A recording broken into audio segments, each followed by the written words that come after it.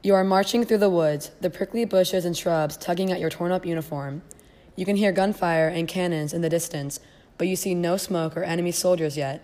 The songbirds flying in the air calm you down, but you know they are just fleeing from the ongoing war raging on in the distance. You are a soldier under Major General Marquis de Lafayette, who was chosen to lead Continental forces into Yorktown to trap the British Army, led by General Cornwallis. You and your fellow soldiers have been feeling optimistic about the ends of the war since the British are greatly outnumbered. After marching for some time, you finally reach the battlegrounds, but you could already hear it from miles away. The rattling of the ground shakes you, and you can feel the water in your canteen swishing around. As you squint into the bright sun, you can see the bodies of the red British soldiers in their fighting formations, but a sudden explosion blocks your sight. The force of the blow knocks you onto your stomach, and you are buried in loose dirt and gunpowder. The cold September air sends chills down your spine, but that only makes you feel more awake. You jump to your feet and race into the smoky field, not expecting to live, but certainly not ready to lose. It has been 3 weeks, and still the fighting continues. Every day, the smell of rotting food, gunpowder, and smoke greets you when you wake up from your restless sleep.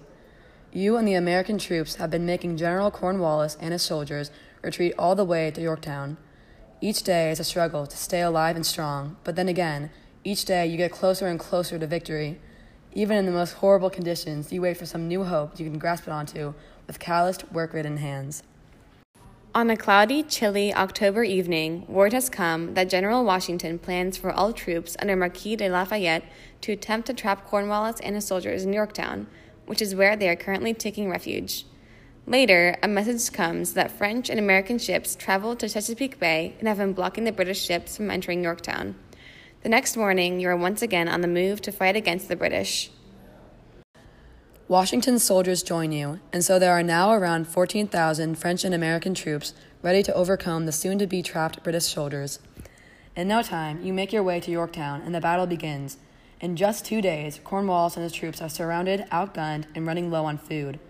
You're lying on the ground, gun in hand, firing at a mass of red-coated men. It seems they are retreating once again, but this time is different. After a few minutes of silence, you hear the sound of drums, and a man in a muddy red coat marches out in the open holding a white flag, the symbol of surrender. You drop your gun and fall to your knees. It's over. The battle is finally over, and you can return home. The Battle of Yorktown is now thought of as the battle that ended the Revolutionary War, even if it only lasted around 3 weeks. The total number of British soldiers taken at the end of the war was about 9,000, along with about 240 guns. Once news of the British defeat reached England, a peace treaty was soon discussed, and the Treaty of Paris would later be signed on September 3, 1783.